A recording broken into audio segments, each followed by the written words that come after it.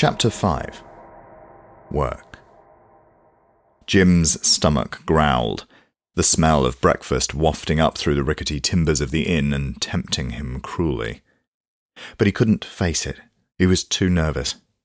A good night's sleep on a real bed had done nothing to make the prospect of presenting himself at the workhouse any less daunting. Since parting ways with the crew yesterday, he'd been at his leisure to explore Shoalhaven, at least as far as the clutch of bar coin in his pocket would allow. He'd considered sleeping rough to preserve coin, but feared for the safety of the weld gear he dragged around behind him like a crippled pet. In the end, he'd found a humble inn on the outskirts of town, the Bent Bow, and taken a small room on the top floor that promised a view of the bay. He glanced at the small high window and saw gulls wheeling out above the water. If you stood on the bed, you could make out the tops of the masts of the ships in harbour, but no more. He'd tried. A half day in Shoalhaven yesterday had left him with more questions than answers about his new home. He'd never understood how people lived when they weren't on a ship, who provided their food or a bed for them. A night in the Bent Bow and a simple bowl of salt rice had cost him half a copper bar.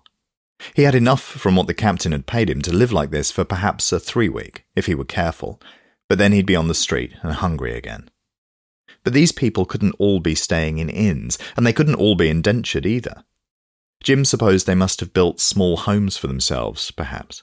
It was all so confusing.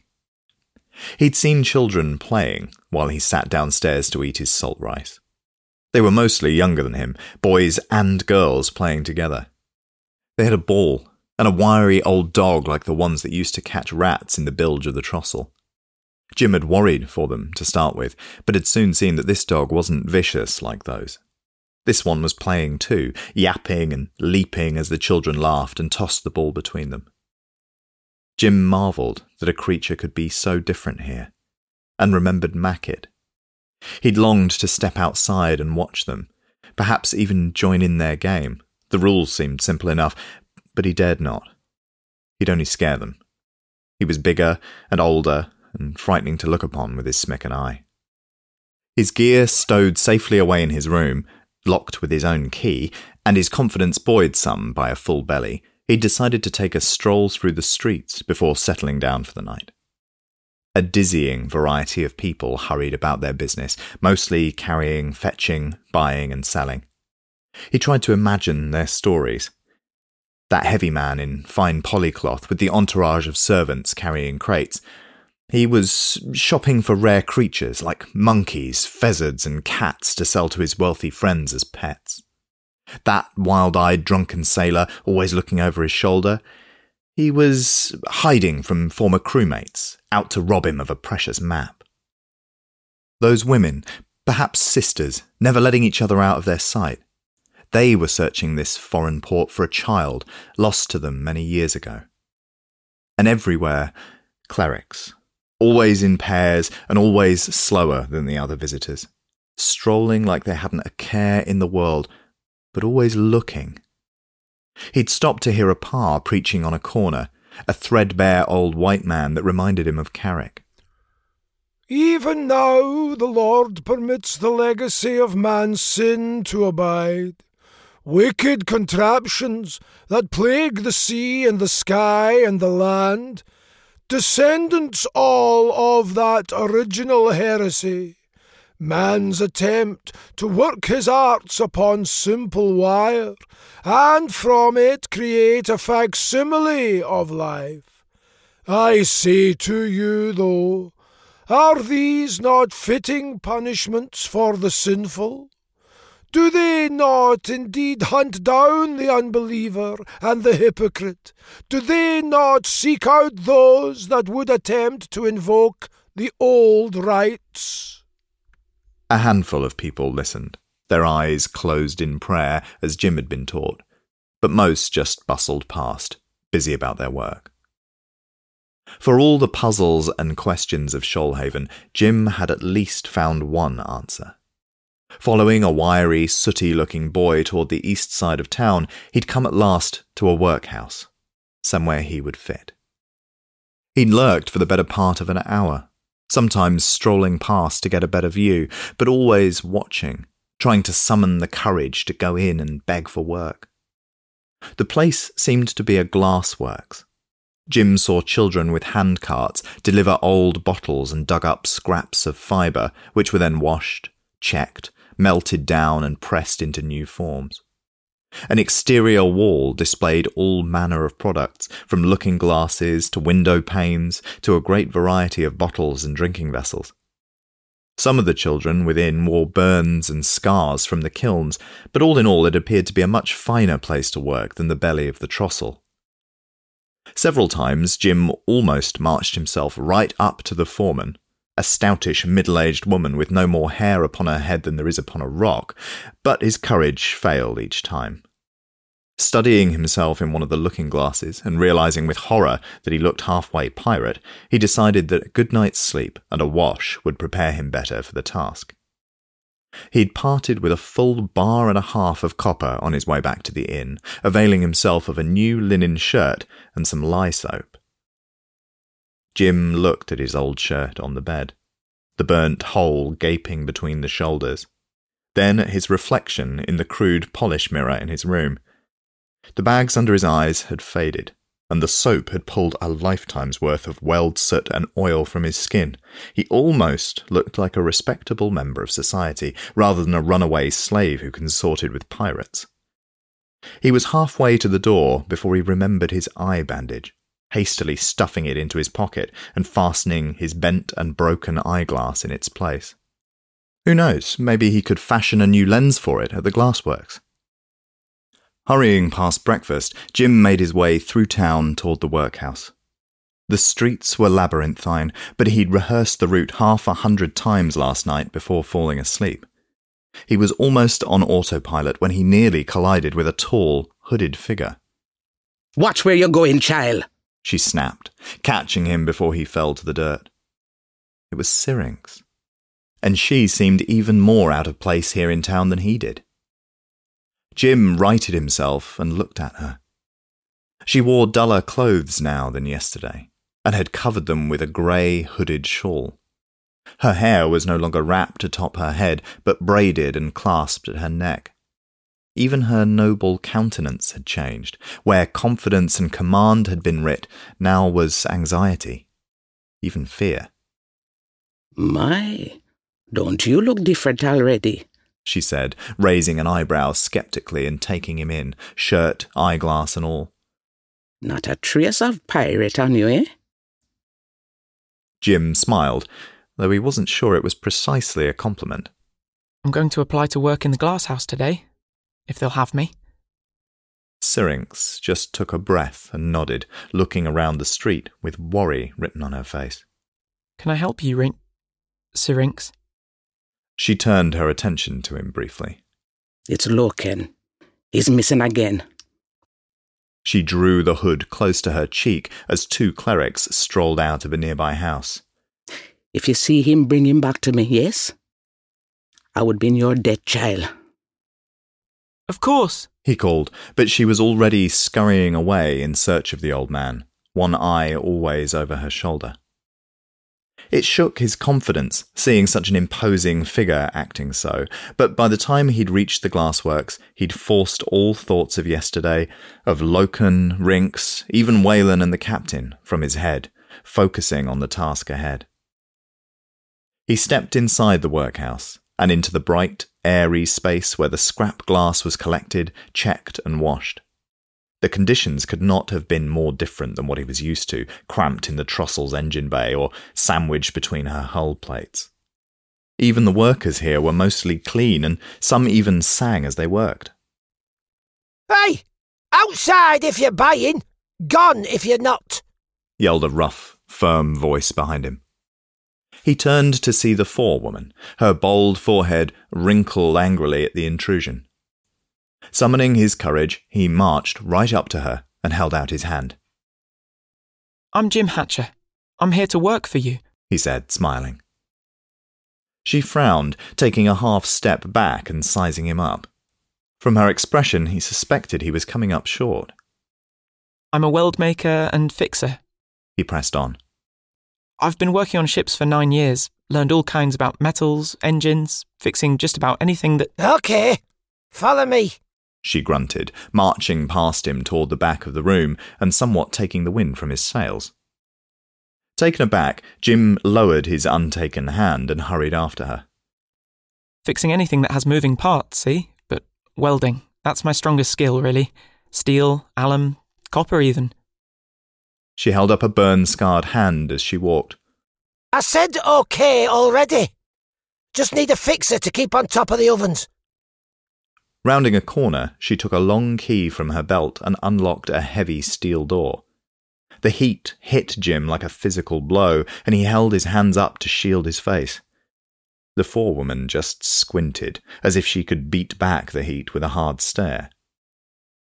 Inside were a half-dozen children, bare-chested but for the heavy leather aprons and long gloves they wore to protect themselves from the trio of glowing furnaces that dominated the room.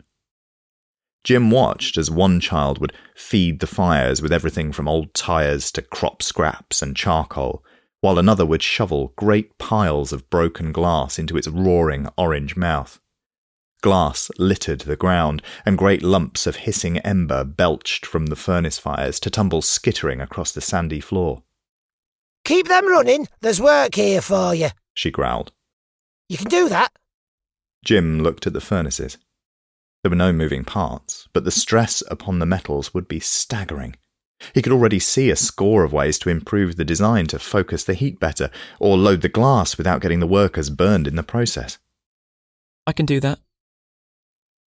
She closed the door and locked it again, then made to head back to the sorting room, indicating for Jim to follow. You'll have a bed out back with the others, but you'll need to find your own sheets. 2 square meals a day, plus a day of leave once a month. But no leaving the town. That life flashed before Jim's eyes in a heartbeat. He'd lived it before. The captain's words floated back to him unbidden, and he stopped walking. I'm nobody's property, he said, firm enough to stop her in her tracks. What? She said, her bald head wrinkling. I'm not an indenture like the others. I'm a free worker, got my own gear and everything. I work for pay. This last word barely escaped his lips, so close was the forewoman now. She appraised him anew, sucking her teeth and folding her arms. Fine. 2 coppers a week, less if a furnace goes down. You got your own bed too? Jim shook his head, unable to meet her glare. He hadn't got this far in his rehearsals. No, I'd need to bed and board here, he admitted. Less a half copper for food, a whole for bed, she announced. And you're a free worker, so your injuries are your own to worry about. This time it was her turn to hold her hand out, and Jim took it, with only a heartbeat's hesitation. Jim strolled through the streets of Shoalhaven, a new man. Employed. A real job. The half-copper bar a week he'd have left was less than he'd hoped for, but he wouldn't have to worry about affording the inn or buying his own meals. He could save nearly all of that, add it to the clutch of bar from the captain, and soon he'd be able to afford whatever it was he wanted. His stomach growled at a passing whiff of cooked food, and his appetite, now freed of his anxiety, returned with full force. He weighed the metal in his pocket and decided now was a good time to celebrate. The day before the port, just like the pirates did.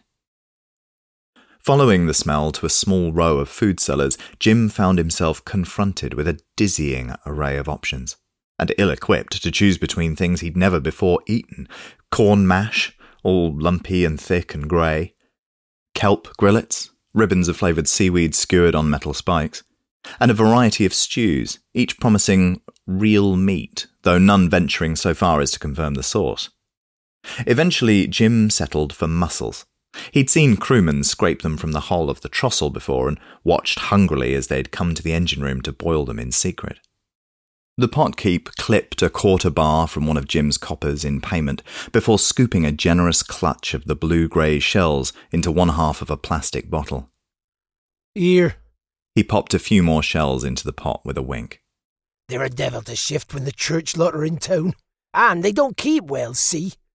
Hey, don't be getting caught with them, mind, or you'll have a cleric lecturing you about all the ways they'll cook you in the afterlife. He winked.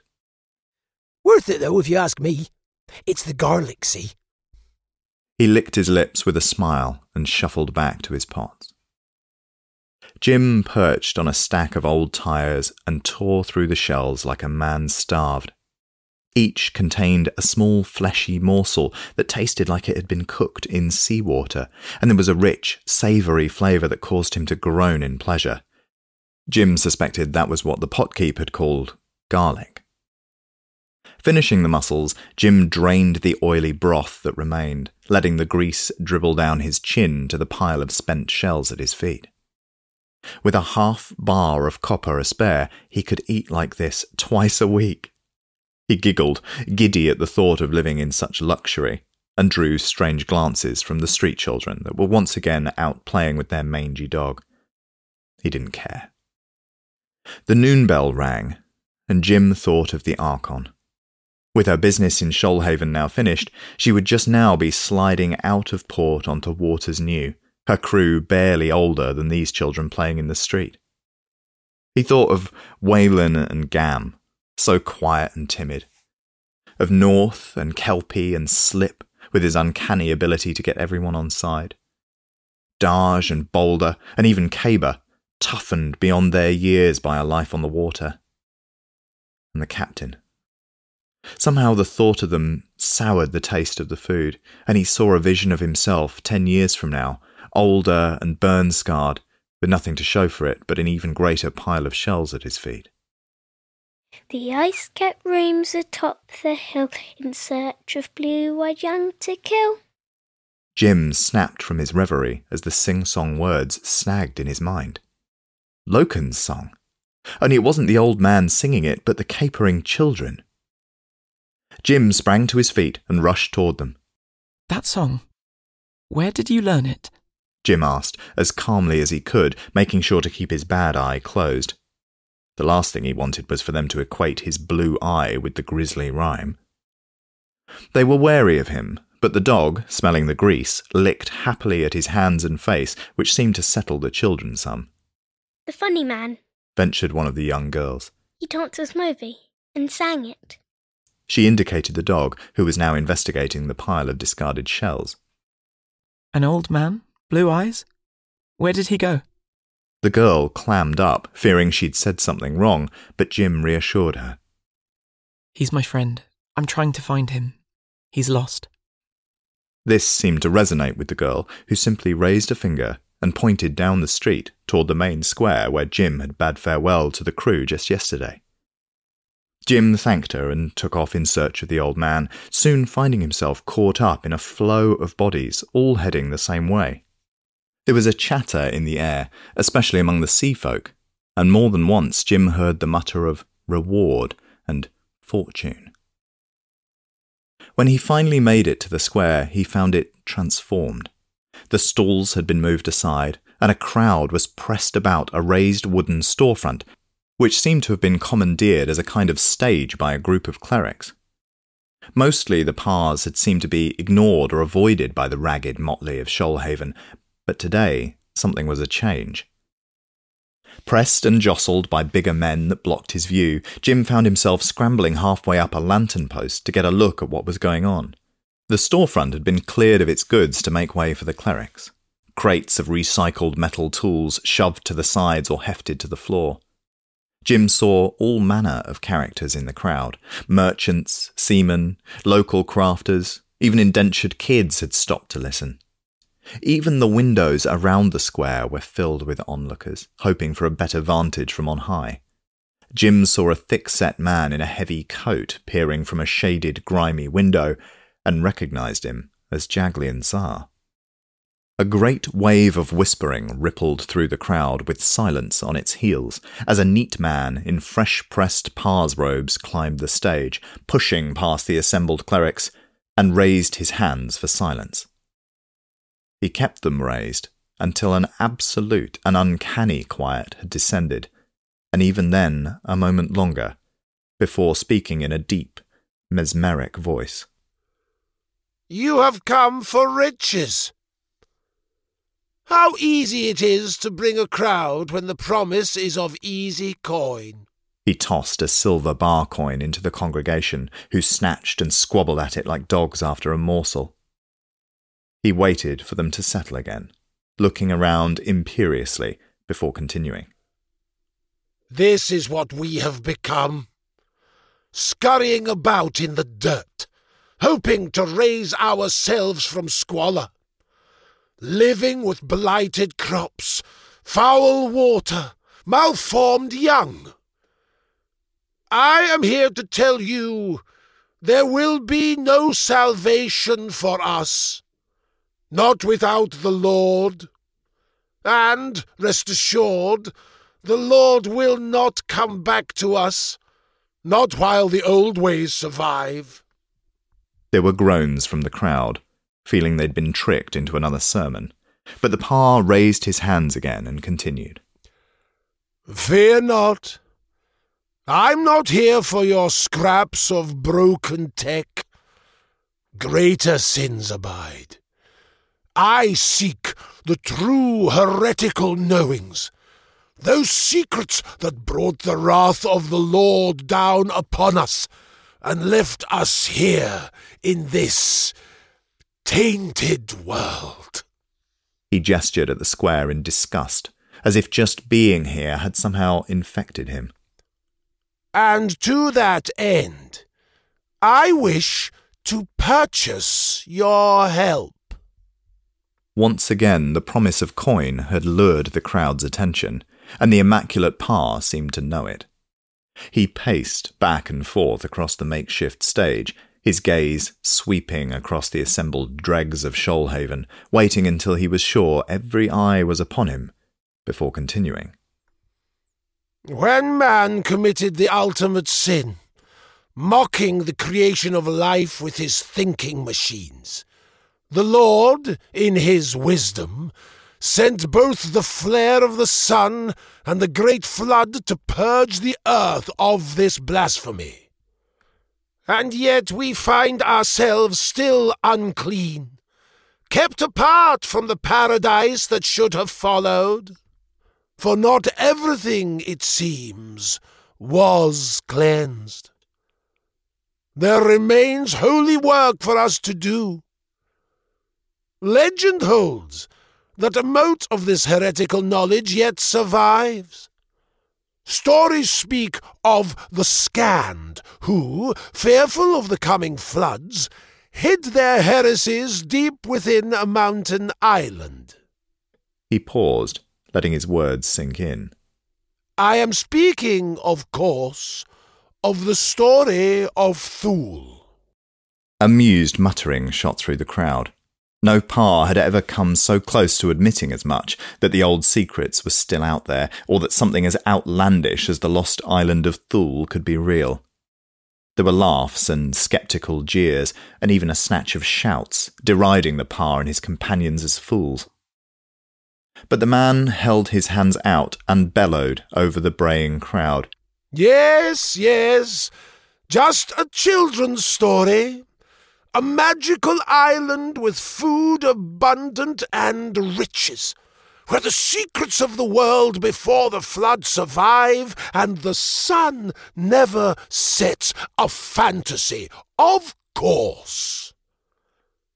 But within every story is a grain of truth, and this one is no different.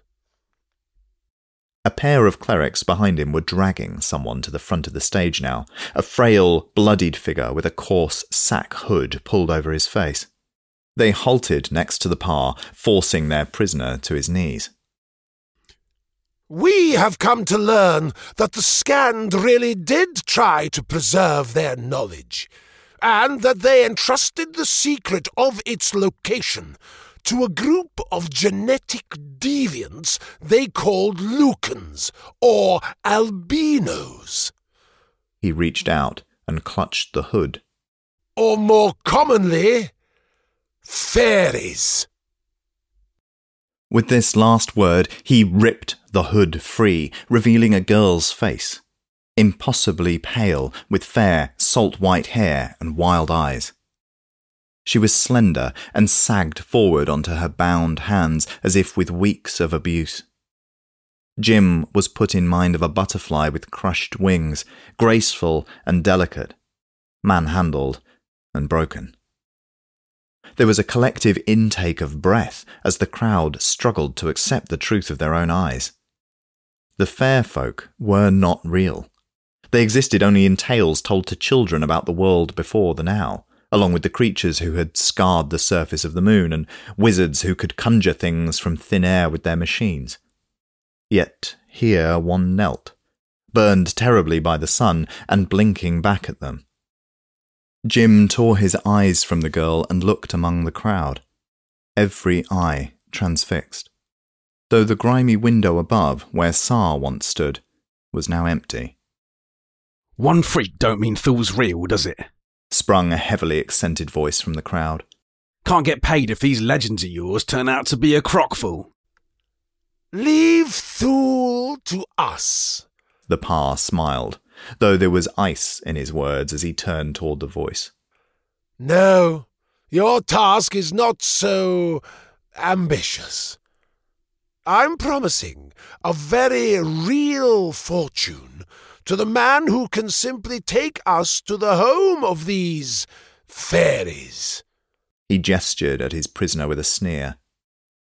30,000 pieces of silver. This time the gasps were shot through with excited chatter, as objections were forgotten, plans were made, alliances forged, and the money was spent 100 times over. The crowd surged forward, reaching out for the Pa's attention, clamouring to be heard with every rumour or tidbit they'd learned or invented. The fairy girl stared blankly past the groping crowd into the middle distance, almost catatonic. Jim couldn't take his eyes from her. There was something about her that seemed remote, untouched even by the hands of her captors. It was as if not all of her was really there, but had retreated inside to a deep cave, a place of safety. Only her bound hands moved, almost subconsciously, a habitual prayer perhaps. One hand, a fist with thumb extended, resting upon an open palm. Jim almost lost his grip on the lantern post when he realised. That was no prayer. That was hand sign. That was help. Our voyage through the world of the Risen Tide continues in the next episode, which will be here in just a few days. New chapters will be released on Monday and Thursday every week, so hit subscribe to stay up to date, or if you just can't wait, the full tale is available today on Audible, Spotify, and more. If you'd rather read than listen, head over to talesoftherisentide.com or Amazon to grab yourself a hard copy or ebook. Thanks for listening.